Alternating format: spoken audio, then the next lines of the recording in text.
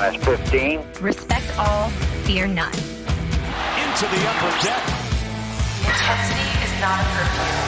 Oh, mercy. 5, 4, 3, 2, 1.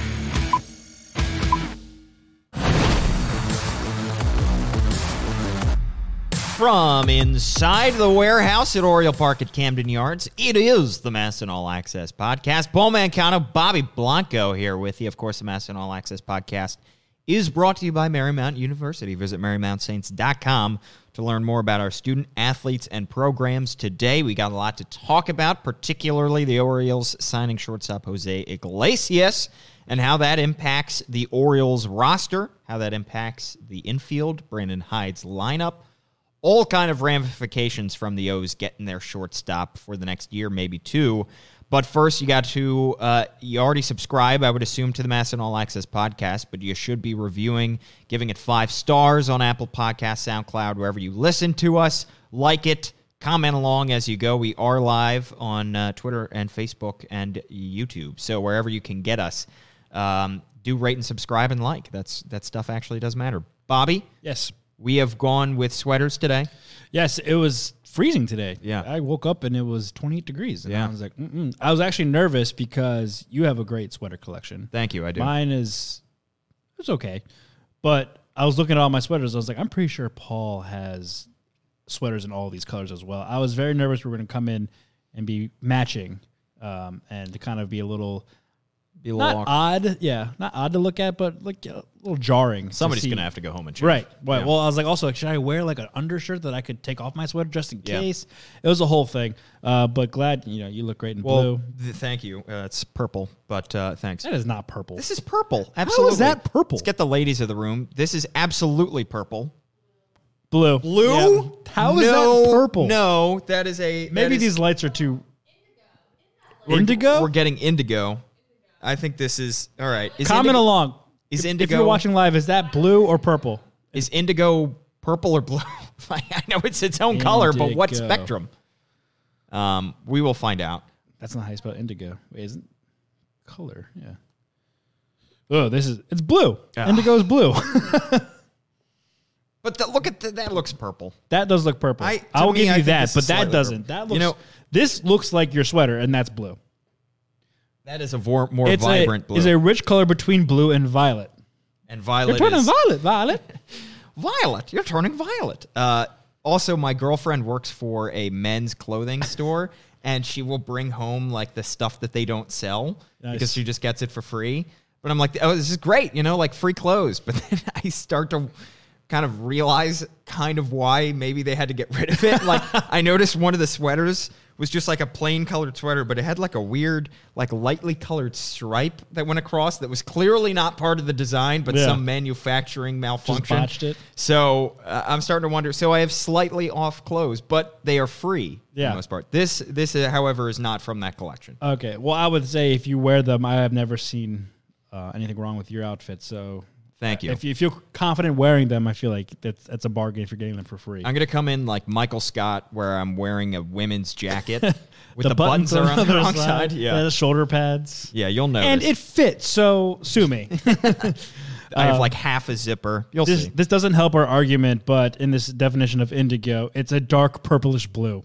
Purplish blue. So it's blue, though. It's just purplish. Purple. So one could see how I would basically think just that saying it's purple and blue. One could see how I would think that this is a purple. I'm not saying you're outrageous for thinking it's purple. I'm just saying you're wrong. I'm going to look up the brand and the design of this sweater online. Yeah, they usually have like a color code on the tag. Yeah. You got to Google whatever that is. It's going to say indigo, and we'll be right back where we started. Yep. No, exactly. Purplish blue. Comment along. Let us know what you think. So let's get to the baseball because the Orioles dipped their toe into the free agency market. Didn't make a splash, but they went out and got somebody who I think... they got in the pool. Yeah, I think it was a bigger signing than I think most were expecting. I think it was a bigger signing than I was expecting, just in terms of the quality of player. Because Jose Iglesias is not just a starter caliber player on the Orioles, but I think he could be a starter caliber player on other teams as well. He's a pretty good offensive player, and of course his specialty is defense. Yeah, and I think he's also kind of like a household name. It's not you said it's not a splash, but it's somebody. I think Orioles fans and baseball fans recognize the name. He's a former All-Star. He was a Rookie of the Year runner-up back in 2013 with the Red Sox. He got traded that year. Yeah, Red Sox. But anyways. He's a household name. I think people recognize the name. He's a veteran. He plays one of, if not the most important position definitely in the infield, maybe the entire baseball diamond. So it's a great signing. 30 years old. He's still very serviceable. Still has plenty of years under his belt, and can play. It'll be interesting to see where Brandon Hyde slots him in the lineup. He could play probably at the top of the lineup or maybe even mid. He doesn't really bring that much power. And he probably doesn't have the speed he once had when he first entered the league. But, he kind of fits the mold that the Orioles are hoping Richie Martin eventually fits. They see a future Jose Iglesias type in Richie Martin. So I think this signing, obviously it's for the Major League club. It's for Brandon Hyde to have another Major League caliber player on the roster, especially after you lose Jonathan Villar or trade him away. But he's a guy that they're envisioning that can be a role model, a mentor for Richie Martin. We know he played the whole season up here at the Major League club because of his Rule 5 status. No longer the case. Can be optioned down to AAA. This allows Richie to not have to play shortstop every day for a Major League club. We know that there are some people within the organization, I'm in this camp as well, of that he played fairly good defense at shortstop, especially considering he was a rookie on a Rule 5 pick, playing well above his weight class. But there are also people in the organization that, and we know Brandon Hyde also really appreciated his availability every day at the plug-in at shortstop. But there are also people within the Orioles organization who didn't really like his metrics and defense at shortstop. So this allows him to maybe go down AAA, work on that for a full season, while Jose Iglesias fills in to that shortstop spot on the Major League level, playing Major League caliber shortstop day in and day out. And I think it was interesting when we were talking at the end of the season about handing out Orioles awards, and the first thought, of course, for both of us was to go to Richie Martin because he certainly passed the eye test. Yeah. But for whatever reason, the metrics weren't quite there, and that's something that Ron Kabako has mentioned on the blog, is that the Orioles, even internally, some are in one camp that the eye test, he passed it and he's got solid defensive tools. And some are on the other side that say the metrics simply weren't there. Mm-hmm. But we know that the offense was not, he hit about 200 and he certainly turned it on later on in the season, but not of a caliber starting shortstop on almost any other team. Right. Just offensively. Right. And that's not to say that he won't get there eventually. But this definitely gives them the option to push Richie Martin down to AAA and get him some everyday at-bats if they need to. If they don't think that he's quite ready, then they can definitely do that. So that signing kind of opens it up that way. And then every move that Mike Elias makes, he does so with an eye on the future. So, right. While he plugs in 2020, could he be a candidate that is, if he's having a great first half of the year, could he be a trade candidate in July? Could they pick up his option for 2021, which was, I think, a nice move as well, adding that 2021 team option so that, if you do trade him in July, you're selling it as you get a year and a half of this player if you want him. Yep. And if you don't trade him in July, you have him at the end of the year that you can pick up his option, trade him the next July. Yep. So, there is that adds kind of flexibility. I think it was a smartly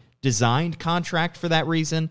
And I think it just, if you have what was it, $3 million to spend, $4 million, that's an absolutely worth it signing for Mike Elias. Yeah, you have your Major League shortstop. Again, it's a high value position in baseball, and you need, not saying nothing against Richie Martin. Again, he was a rookie thrust into this role after being picked in the Rule 5 draft, but now you have an established Major League shortstop that you can count on giving you, hopefully stays healthy, around 150 games. I think Jose Iglesias actually, 146 games last year for the Reds.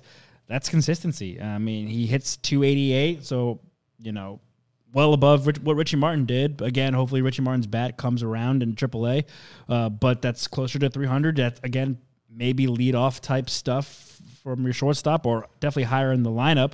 And again, no longer the speed he once had. He never really was a speed guy. Most bases he's stolen was 15 back in 2018. Has only gone over 10 one other time, but he's that kind of mold where hopefully he gets on base more often than not, and then you have some of your power bats like a Trey Mancini, Hanser Alberto, Rio Ruiz, whoever it may be, driving him in later in the season. Well, it's interesting, though, because he did, with the Reds last year and previous to that, he hit lower in the lineup as opposed to higher. He was a 6-7 type hitter, even fifth at times. So you wonder if Brandon Hyde is going to keep that, or if he's going to want to push him higher up in the lineup. His sprint speed has gone down last year. I mean, he stole those 15 bases 2 years ago, and he stole just 6 last year. His, according to StatCast, his speed on the base paths is not quite there. But still, what he contributes with his defense and even some underrated offensive skill, I think, is still a big time upgrade. He hit 288 last year. Doesn't strike out a whole lot. Doesn't walk a whole lot, kind of like Hanser Alberto. 318 on base, 407 slugging, with 11 homers, which was a career high, and 59 RBIs. If you were to drop his stats on the 2019 Orioles, he would have been third in batting average, tied for fourth in RBIs, tied for fourth in doubles, and tied for second in triples. So when you talked about the production that the Orioles lost offensively when they traded Jonathan Villar away to the Marlins, you gained a lot of it back. Not the home runs and not the stolen bases, but you gained a consistent bat in the lineup, which you didn't quite, you needed to replace when you traded Villar away. Yeah, and then also, again, the defense. It's slotting at shortstop as opposed to second base, sometimes third, where Villar was often most. I mean, he played, I think, a little at short last season, but not an everyday fixture. Here's your everyday fixture.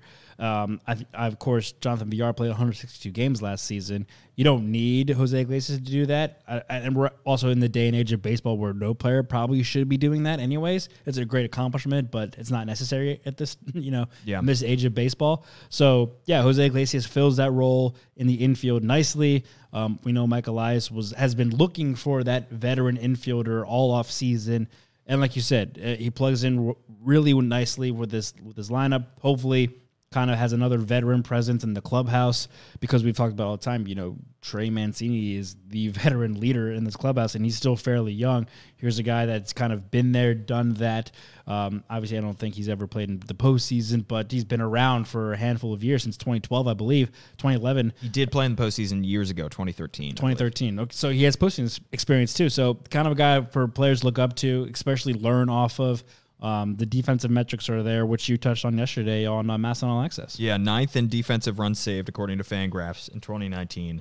7th in ultimate zone rating, and 7th in overall defense among shortstops. So he certainly is an above-average defensive shortstop.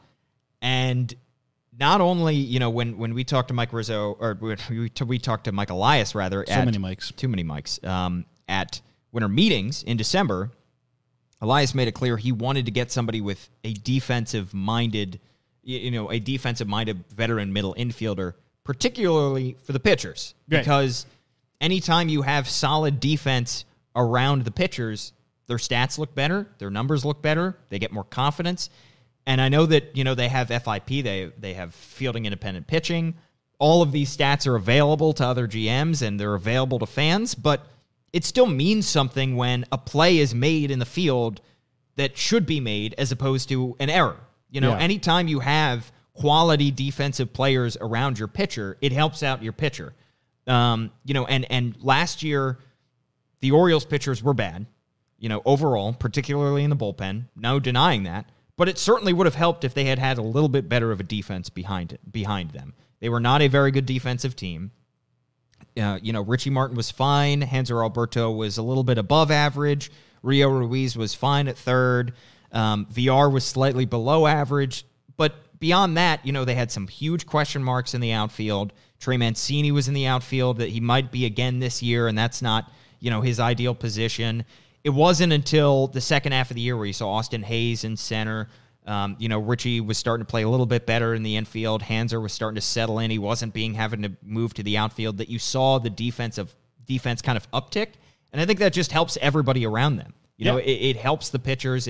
And when you have an above average defensive shortstop, that helps out your second baseman because they're double plays that you might make that you might not have, and it helps out your pitchers because there are going to be a lot fewer guys on base than there would have been otherwise. Yeah, think about pitchers, especially on this staff. Like, how are you getting outs? Well, you're probably giving up contact, so you're looking for the guys behind you to record the outs. Right.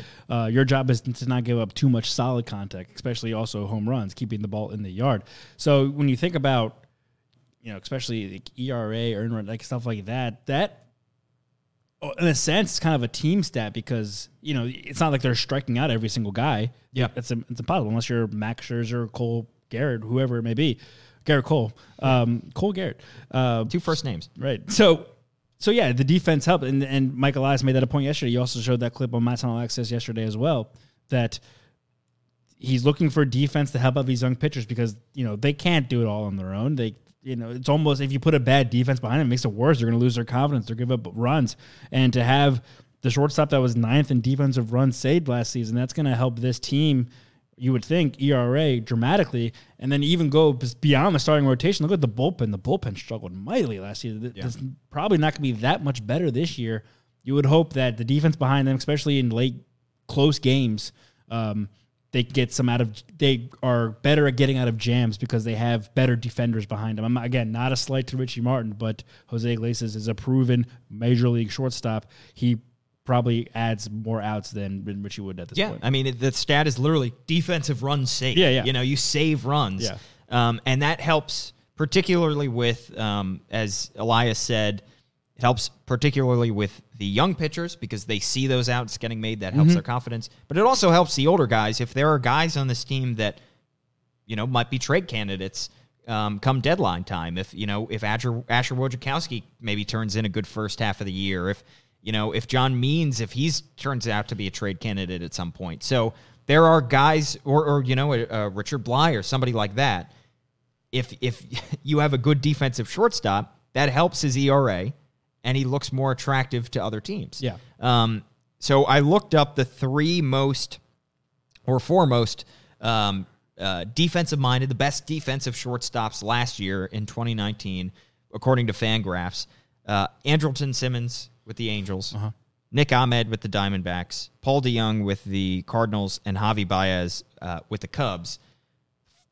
Just about in every defensive metric, defensive runs saved, ultimate zone rating, all that good stuff. They had the 4 best defensive stats, and each team had a lower actual batting average against than an expected batting average against. Now, the expected batting average against is kind of what, given the amount of balls in play and given how hard these balls are hit, what teams are likely to be giving up and what is expected just based on the stats.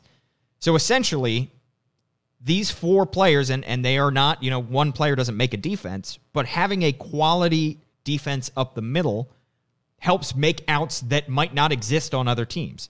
So the Orioles, for example, had a high batting average against, a 271 batting average against, but it was expected to be a lot lower because the defense was expected to make more outs out of balls that were put in play. Right. So they were expected batting average against was 266. So that's a 5-point difference. So that means that, hitters on average are hitting 5 points better than they should because the defense is not making those plays. Right. But when you have a supreme defensive shortstop, that helps get fewer guys on base, you help make more plays, and you help get out of innings a whole lot faster than you would if you had a subpar defensive shortstop. Right, and then its shortstop is nothing compared to it's way more important than like a right fielder. Or first base. Right. Yeah. So no offense to Trey Mancini or whoever's out in right field or the corner outfielders, but you would think that a major league caliber veteran shortstop could cover most, if not maybe all of that, that 5 points in a batting average difference. So yeah, it's a huge factor. And again, that's why Mike Elias was looking for a veteran infielder. One, he's said multiple times, help the young pitchers, bring those averages against down, bring those ERAs down, and then also help Richie Martin where the pressure's not on him to be the everyday shortstop right out the gate. maybe learn some more, get his bat going at AAA. Yes, I don't think anyone is upset about. I mean, not that they would be. But I'm saying this is a good fit for both sides because, again, Jose Iglesias is now coming to a team where he can be the everyday starter, rejuvenate his career, become a trade piece, maybe go to a contender in July or the following July, and go back to the postseason like he did earlier in his career. So yeah, it makes sense on all accounts, and smart on Mike Elias, like you said, to add the options, and then also looking at the metrics of it, where like, hey, this guy was really good defensively. He comes at a relatively fair price. Let's just add him in right now for a year or two and see how much he improves this infield defense. Yeah. So now that he has been added to the fold, we can kind of start to squint and see the Orioles starting lineup and their starting defense. Let's say you slot him into shortstop. Let's say, based on what we've heard from Elias and Hyde, Chris Davis is going to be your first baseman. Okay. I don't know entirely how many games he's going to play, but let's say right out of the gate he gets that job. Where do the other positions start to fill in? So I think you can assume Austin Hayes is going to be in center. You can assume a Trey Mancini at this point is probably going to be in right. Where else do you start to fit guys? Do you... I think you put Heinzer Alberto at second. Yep. That would probably Jose be Iglesias at short. Jose Iglesias at short. Rio Ruiz Probably at third. And then... You still have Renato Nunez as your DH. DH. And then Santander or Stevie Wilkerson in left. Yeah. I think at this point... Probably Santander being starting at the gate. Just I think he had a higher volume of games last year. Yeah. Improved pretty well, especially in the middle of the season. Right. Got his own fan club. He did get his own fan club. Yeah. And catcher Severino? I think probably. I think you're looking at the same split unless they add somebody, and they have been linked to Caleb Joseph, apparently, according to really? Rock. Yeah. But Caleb Beck. Yeah, but I think they're still looking at the same split with Cisco and Severino behind the plate. So you start to get, and when you look at that starting nine, I think it's slightly improved. Over Well, the other year. thing too is with the Iglesias, like, and we just talked at length about why Mike Elias favored defense, but he didn't need to get an offensive shortstop at this time because look at all the names we just mentioned. Mancini, you would hope that Davis comes along. I mean, again, I feel like we say this the past couple of years. He can only get better, go up. So Mancini, Davis is a power bat. Renato Nunez. You hope Rio Ruiz has a pretty average year offensively. Maybe Austin Hayes takes that leap. Santander stays consistent. You don't need a juggernaut at short offensively, and you can. We just talked briefly about where to slot him in the lineup. Yeah, you could slot him in that six hole, like where he was with the Reds, or Richie Martin was usually ninth or near the bottom of the lineup. They did not need this offensive juggernaut because they have offense, and we talked a lot last season how like it's not the offense that's keeping them out of games. It's the pitching and sometimes the defense. They can score runs at times. That's never been the issue. It's more consistent defense and pitching. So again, they did not need to go get the best bat at short. They needed the best glove at short. And I feel like they got a fair price for that. Exactly. And for what they were looking for. While you lose a tick from VR, offensively. And Iglesias is probably a bump from what you had in Richie Martin. Right. Whoever was platooning at short. Exactly. And I think given a full year of Austin Hayes in center, I think that's certainly a tick defensively and maybe a tick up offensively. So it seems like they are just slightly better right out of the gate, if this is the starting lineup that they go with, than they would be last year. The starting pitching might not be there. It probably is a tick worse, given that, at this point last year they had Andrew Kashner and they had Dylan Bundy on the roster. Supposedly a healthy Alex Cobb. Yeah, exactly. But I think the lineup is pretty much right where it was last year to start last year, maybe a little bit better. Yeah, I would agree. Yeah. But then I think it gets interesting when you look further down the line throughout the season because, if we see a Ryan Mountcastle have a great spring training, if he starts out the year great in Norfolk, he might push for a starting spot where he could fit in. Would they have to make him a DH to start? Would they be able to fit him in the field somewhere?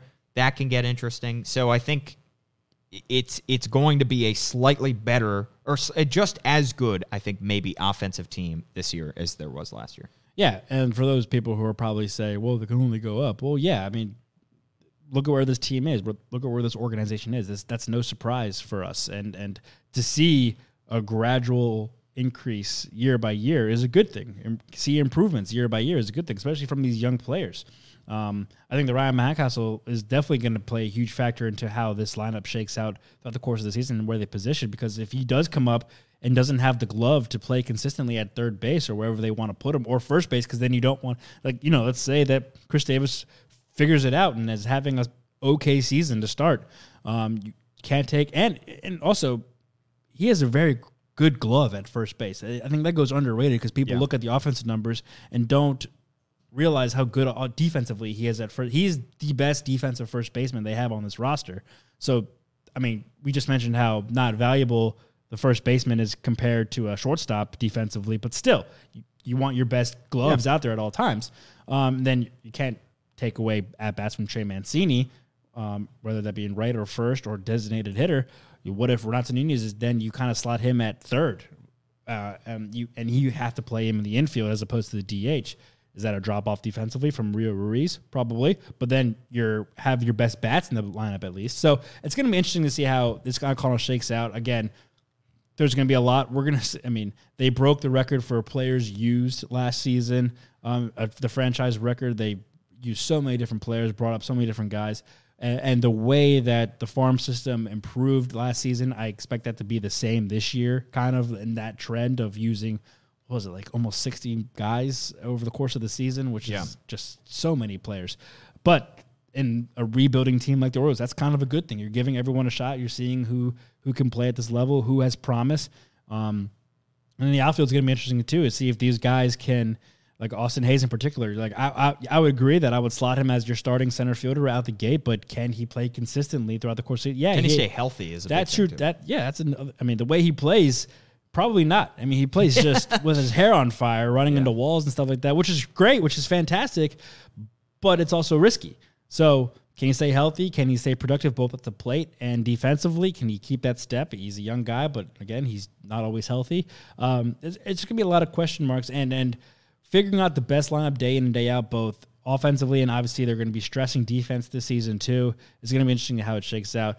But Iglesias helps kind of figure out that mold. Yes. It solves a lot of issues with one kind of signing. It's like, I mean, we talk about on the national side of the podcast, the dominoes, because they're high in free agency, but Iglesias, his domino falling right here helps others in terms of Brandon Hyde's filling out the lineup kind of fall into place. Yeah. Because he's got shortstop figured out. Now you don't need Rio Ruiz there or whoever. I mean, I don't know, keeping Richie Martin again for another season. You kind of can fill out their spots because now you have one definite at a high level position. Exactly. Comment also that we're getting live from Robert Sullivan asking about Yosniel Diaz, and he said kind of a shame that Chris Davis is blocking Diaz. I would say Davis, if anything, is blocking Mountcastle because you know, if you didn't have Davis, you might put Mancini at first and have maybe a Mountcastle in the outfield, as opposed to he's saying Davis is blocking Diaz. But the other thing with Diaz is, you know, when they traded for him in the Manny Machado trade years ago, or a year and a half ago at this point, you know, they saw the tools, but he is far from a finished product. And, you know, he definitely, I think, has very much still the ability to factor long-term into the Orioles. But I think at this point, he still is working on his game, and he still needs to get things together. We saw flashes of it, especially in the second half of the year last year with Bowie. But he needs to improve his defense. I don't think they want to, similar to Mountcastle, I don't think they want to bring up a Yosniel Diaz just for him to DH. I think they want to see if he can stick in the outfield before they bring him up. So I think that's an interesting way to go with this as well. But there are guys. There are guys that are going to be pushing for big league spots in 2020.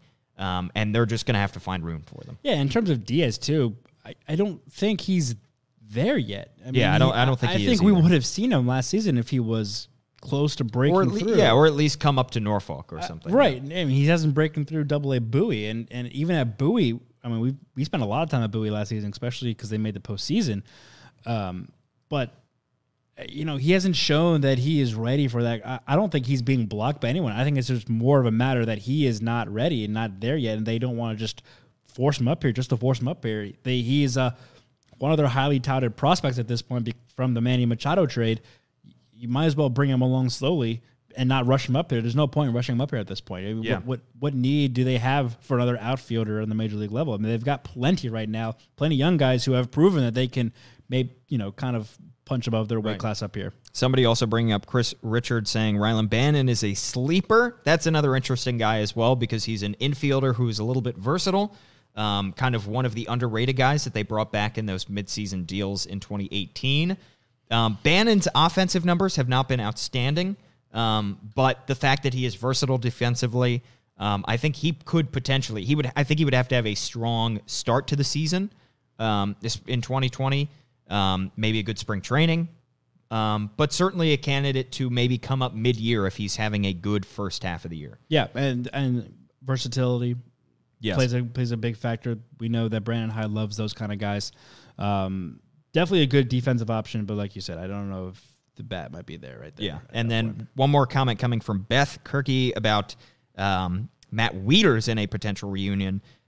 That's an interesting name because we've also heard Caleb Joseph's name being thrown out there, connected to a different regime. Same team, but they're same with Caleb Joseph, more connected to the Dan Duquette era Orioles than the Mike Elias era Orioles. Way before them. Yeah, but if they are looking to still make an upgrade at catcher just for the 1 year, I think those two guys are out there. Similar to, how a shortstop helps the pitchers, a catcher also helps the pitchers. Absolutely. And in that way. Yeah. And we've seen Matt Wieters work with some of the better Orioles staffs that they've had over the past decade plus, those 4 years of making the postseason, 12, 14, and 16. And obviously he spent 2 years in D.C. and catching a really good staff over there. The only thing with, and love Matt Wieters, he was probably one of the first faces of the turnaround for this franchise back in the late 2000s. And then, of course, those playoff years. But we covered him for those couple years in D.C., and I think the one thing that this regime and Mike Elias and Sig Mejdal aren't going to like about him are his metrics. I don't think he's never been that kind of catcher. He's been a great power catcher. He's been a great clubhouse guy and leader. I think he's going to be a fantastic manager one of these days. Down the line, but I don't think they're going to like his metrics behind the plate or even at the plate batting at this point in his career. He's not the same guy. No, definitely not. I mean, he's suffered a bunch of injuries. I think it's kind of like, who do I compare him to? But it's not his fault. I think he plays the position he's too big for. Yeah. He's like 6'3" playing catcher. So I just don't think his body contorts like that anymore. He had a pretty solid season in St. Louis, but also backing up one of the greatest catchers of all time in Yadier Molina. I don't see this front office. It'd be a great story. Love to see him back in an Orioles uniform before he retires. That'd be great. And he could mentor Austin Wynns, Chance Sisco, Pedro Severino. But I don't think they would bring him on to be a player based on, he's just not the same player. Right.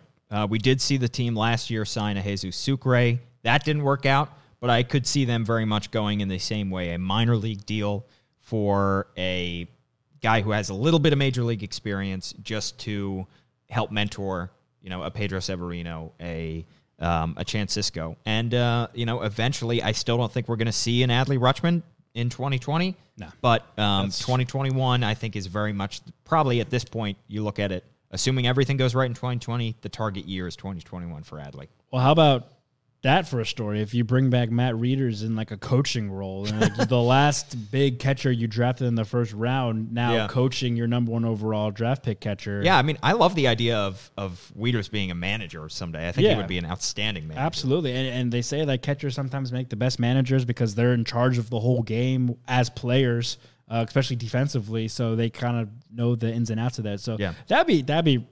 I'm getting kind of giddy thinking about it. That'd be just so many heartwarming flashback. Yeah, very heartwarming. So many nostalgic almost flashback memories of Matt Wieters, his debut, all those great years he had here with the Orioles and the Gold Gloves, the awards, the All-Stars. then training basically, his the future him. Yeah. That'd be interesting. Of course, we made Eric Arditi very happy by just mentioning Adley Rutschman. There he goes. All right, let us know what you think of the Jose Iglesias signing, what that does for the Orioles infield, and where he could slot into the Orioles lineup and Brandon Hyde's lineup. I'm sure Brandon Hyde was very happy to see that they brought him along. Let us know in the comments. Of course, you can catch the Masson All Access podcast on Spotify, SoundCloud, Apple Podcasts, Google Podcasts, YouTube, Facebook, wherever you can get podcasts, you can get the Masson All Access podcast. Remember to rate, subscribe, 5 stars, all that good stuff. He's at Bobby_Blanco on Twitter. I'm at Paul Mancano on Twitter. Thank you to Amy Jennings, our producer. Of course, the Masson All Access podcast is brought to you by Marymount University. Visit MarymountSaints.com to learn more about our student athletes and programs today. We'll see you later.